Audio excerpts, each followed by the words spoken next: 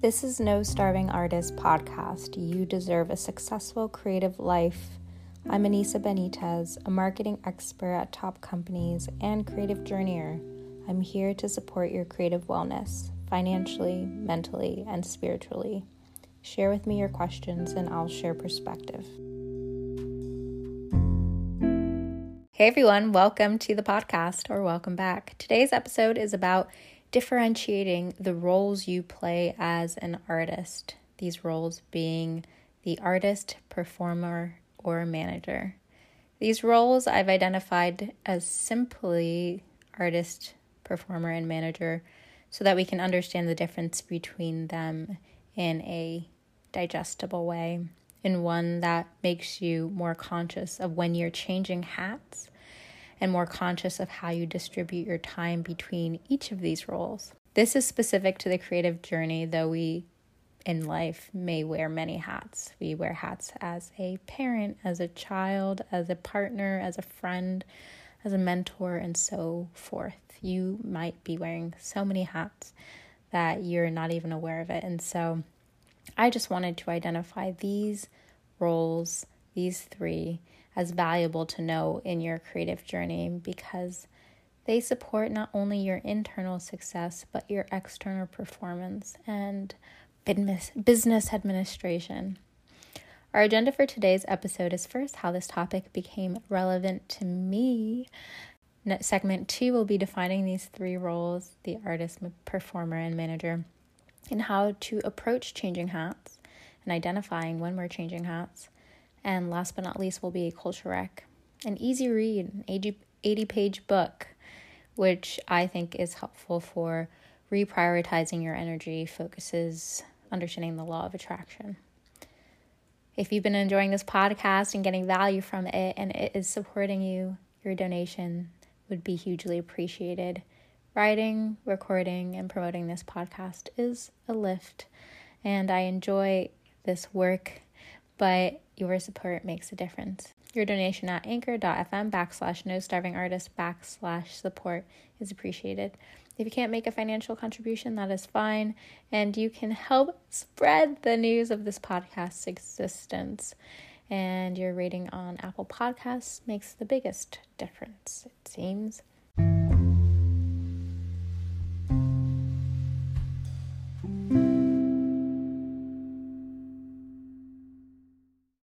It's 6 a.m. and I hear roosters howling, or whatever roosters do. I roll out of bed, put on a bathing suit, put on a little workout bottom, make my way down to the sand of the beach of Mazunte, Mexico, as the sun is about to rise.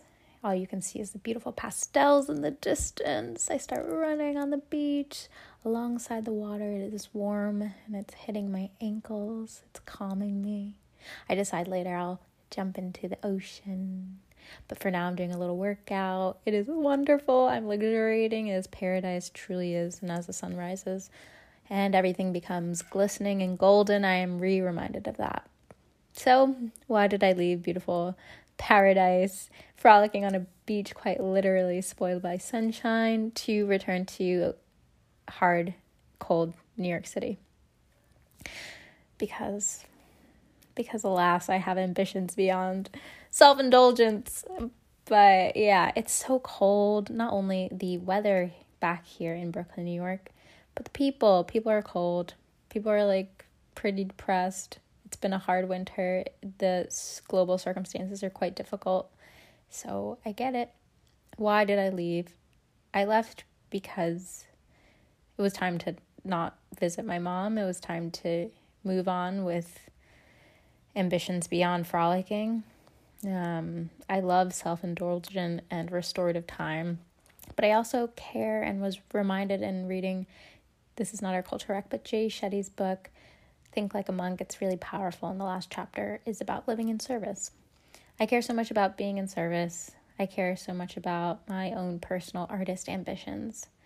And being in Mexico doesn't serve my artist goals. Though I could record podcasts from there and do social media content from there and stuff like that, it's not where my heart lies.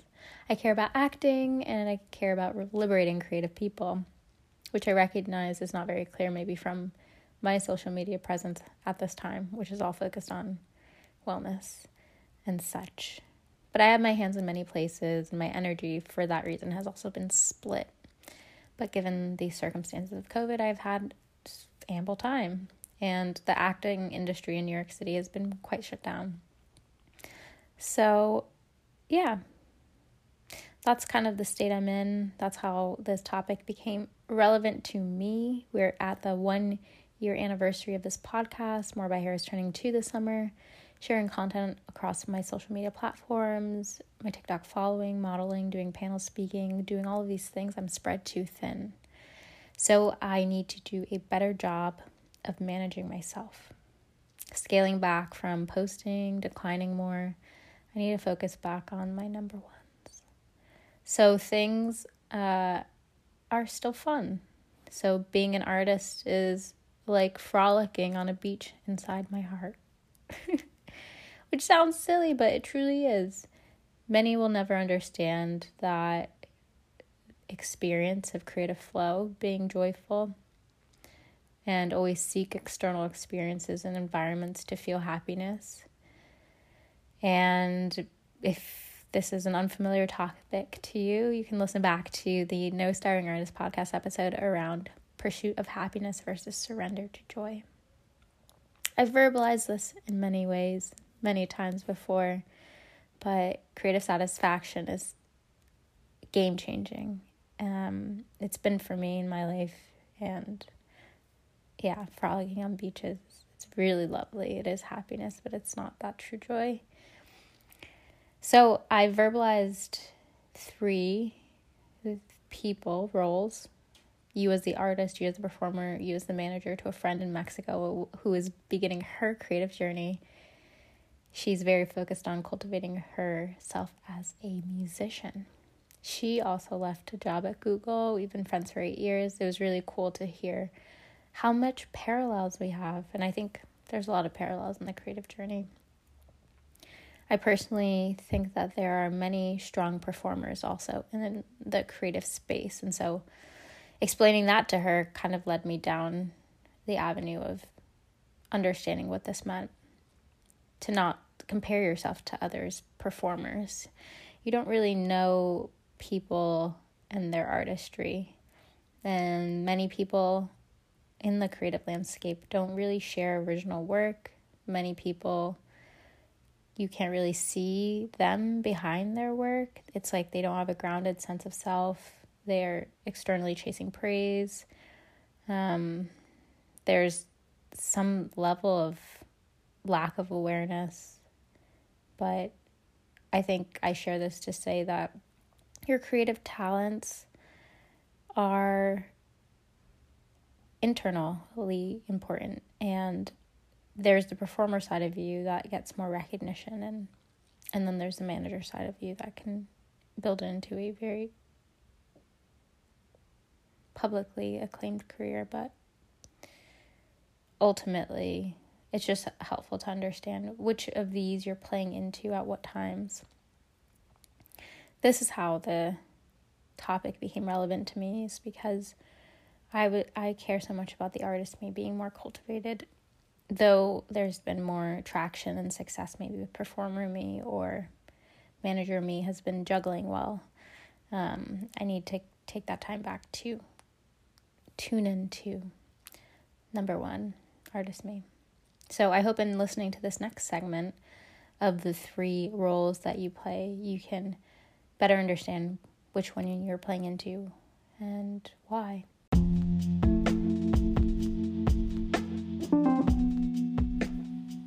As some of you know, I founded More by Her, a platform to dismantle the starving artist stigma.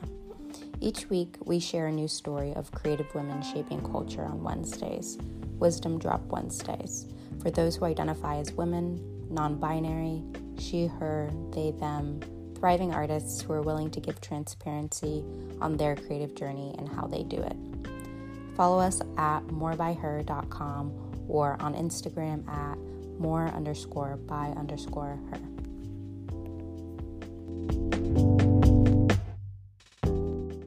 As an artist, we wear these 3 hats, and some of us don't really like wearing 1 or 2 of these hats. I love being the artist. The artist is who most of us love being. So in this segment, I'm going to define each of the 3 so you can understand where you might need to tune in more energy, where you need to reprioritize your time, how, what, where, when, why. So first, the artist you. The artist you is you, your soul, your true self. This is the introspective you. This is you in flow, you in private. This is the only you that you have a relationship with. This is the you, the one that dreams up beautiful ideas in their sleep, daydreams, and brings them to life through your creations. That might be on paper, it might be on canvas and lyrics, dance, performance, instrumentals. You insert your medium. This you doesn't want to be tamed. This you thrives in being untamed. They thrive in being free, and they want to create all the time, whenever they want. They want to create as they are free-spirited. They're not into marketing themselves. This you doesn't really understand how people have so much weight in the influence of their work. They don't care to be understood. They are the genius in you. And some people might catch a glimpse into this you, but you'll probably not have this you understood by many, and that's okay. They manifest in secret and they thrive in privacy. My recommendation is for you to take time to cultivate this you. And this artist you is one that every single human in this world contains, even if they don't exercise it.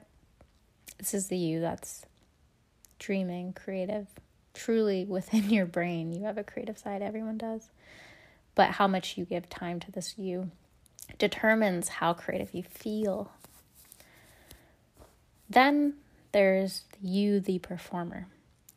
This you is the one who gets the public title of artist or creative or musician or painter or whatever else. This you is your public artist image. This is the creative, collaborative you.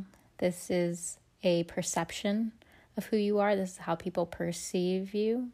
Maybe even if you're trying to show the artist you, this is all they see. They just see the performer. This is you, the musician, or the performer on stage, or the actor, or the speaker. It might not be very clearly defined, but it might be very clearly defined. You might have an alter ego.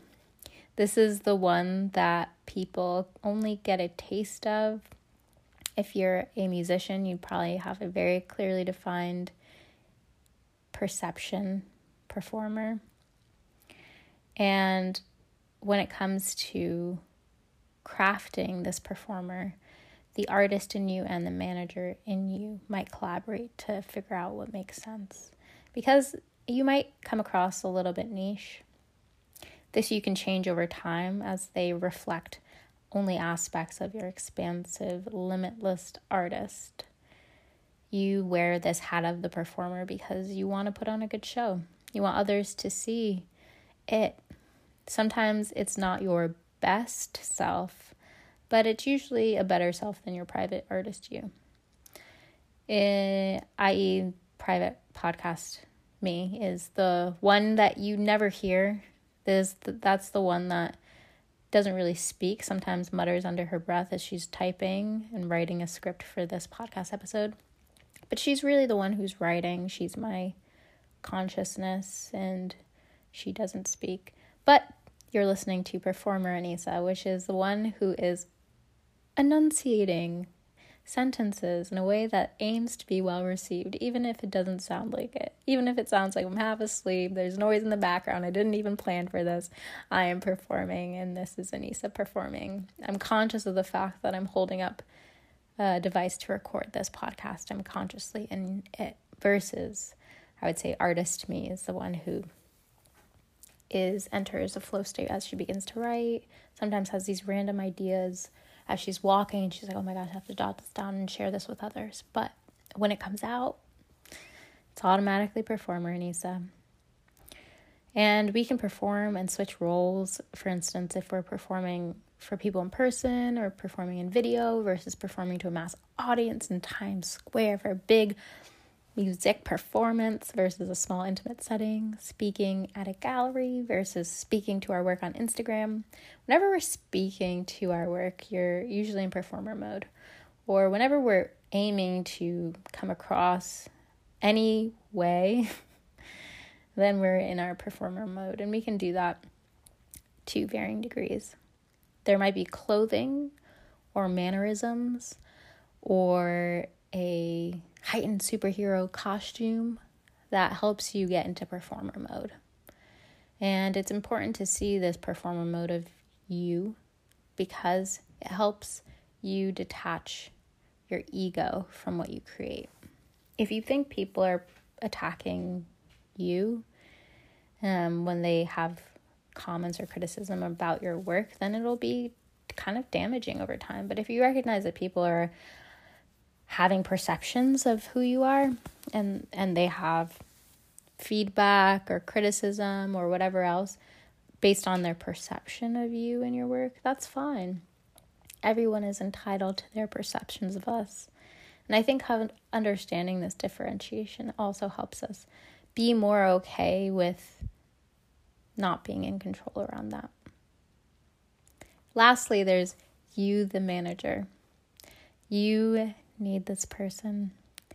This is the person who makes it possible to make money. You can outsource most of this workload. Eventually, maybe it takes some initial resources. But if you listen to this podcast, I believe that you're a person who takes care of yourself too. You are proactive in your life. Some people have teams who work for them. They're not just the artist or the performer, but they also have an entire team of managers, accountants, lawyers, marketing people, road managers, tour managers, stylists, agents, PR people, and more. The list really goes on and on. So being a manager is hard. It's a very broad hat. It's likely one you wear if you have external goals. But the support it's really lovely if you can outsource it and if you trust in others. I tend to work very autonomously and I like it, but I know eventually it gets old because I'm tired of answering emails and taking calls and having agendas and doing taxes and all this stuff. It's not the fun. I want to just frolic on the beach and be the artist, but this is a role. This is a role that helps us make money, helps us manage our resources accordingly. It's our thirst for growth and recognition. It leads to more opportunities, better opportunities. It helps support our internal goals too. So sometimes there can be a headbutting, which I've experienced lately between the artist and you who just wants to make what they want, be misunderstood. Who cares? It's all for me. Everything I do in private is just private and I want to keep it private. And then there's the manager who's like, no. If you actually want this to be a career, then we gotta push things out. Can't just be all the internal flow state. There's room to give. I feel like I'm pretty strong in this area, having come from the business world. But if you feel particularly pulled down by the administrative side of your work, it might be worth getting support. It gives you back your time. And time is a very valuable resource. Maybe if you have that time back, you can create more. And the more that it can be pushed out in a thoughtful way and make money. So those are considerations. A manager supports making a creative career, underline career, sustainable. Helps you sustain a creative career. That said, we all remain artists without needing to pursue and monetize our creativity. The value of understanding these three hats is the artist, the performer, and the manager is to understand when we need to switch roles. So we can better time allocate, so we can be more mindful when we are creating and knowing that we're using precious flow state time, protecting that precious flow state time, releasing our ego around how we're perceived, not taking all these attacks on our creativity and perceptions to heart, because they're not impacting the artist, they're impacting just performer, you can handle it. And I hope that this context helps you in many other ways beyond what I can see.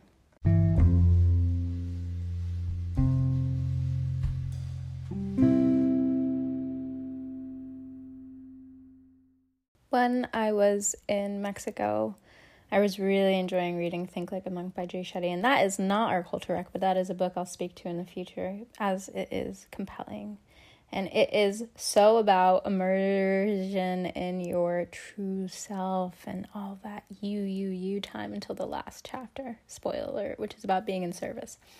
And it kind of pops you out of that artist mode, monk mode, into, oh, right, I should share back with other people. All this inner peace is like lovely and it feels quite indulgent. But given all the havoc in the world, why not be a light, bring some peace and calm to others? And so Our Culture Wreck is a different book. This book was given to me by the person I am dating at the moment.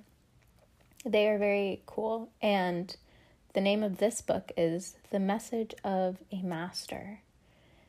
It is a book that does not have an author, though John MacDonald published it and put their name on the cover. It is a very easy read, only 80 pages, quite nice and succinct and compelling. The back of the book reads, "It is your rightful heritage, your birthright, to have anything that you desire without limit. If you use these principles wisely and intelligently, there can be no uncertainty as to the outcome of any endeavor and no limit to your possibilities. As you go on, your confidence increases, and you find that your powers are increasing. You accomplish greater things with greater ease and greater speed. As its growth in you increases, your accomplishments likewise increase." The message of the master. And I say that jokingly because why not? Life is funny. I've been so into law of attraction. I'll speak to that most of my life, most of my adult life. And it's definitely a driving force in all that I do. One of the values that I found in reading Message of a Master and why it's the culture wreck is because it comes down, oftentimes, our success comes down to understanding how we're splitting our energy. You are splitting your energy often when you wear all of the different hats as parent, as child, as this, as that, as manager. And within your creative career, I've identified 3. You're the artist, you're the performer, and you're the manager. When you're conscious of where your attention and energy goes, it helps you understand how to manifest. If you have less ways that you're splitting your energy, your manifestations come forward a lot more quickly. And I found that reading this book reaffirmed that many of my many side projects start to become so many hats. Though I love them, though I love this podcast, this podcast serves me too. It just becomes so many hats, though, that I'm pulled in many directions that don't support my number one goal, my artist goals, the internal me.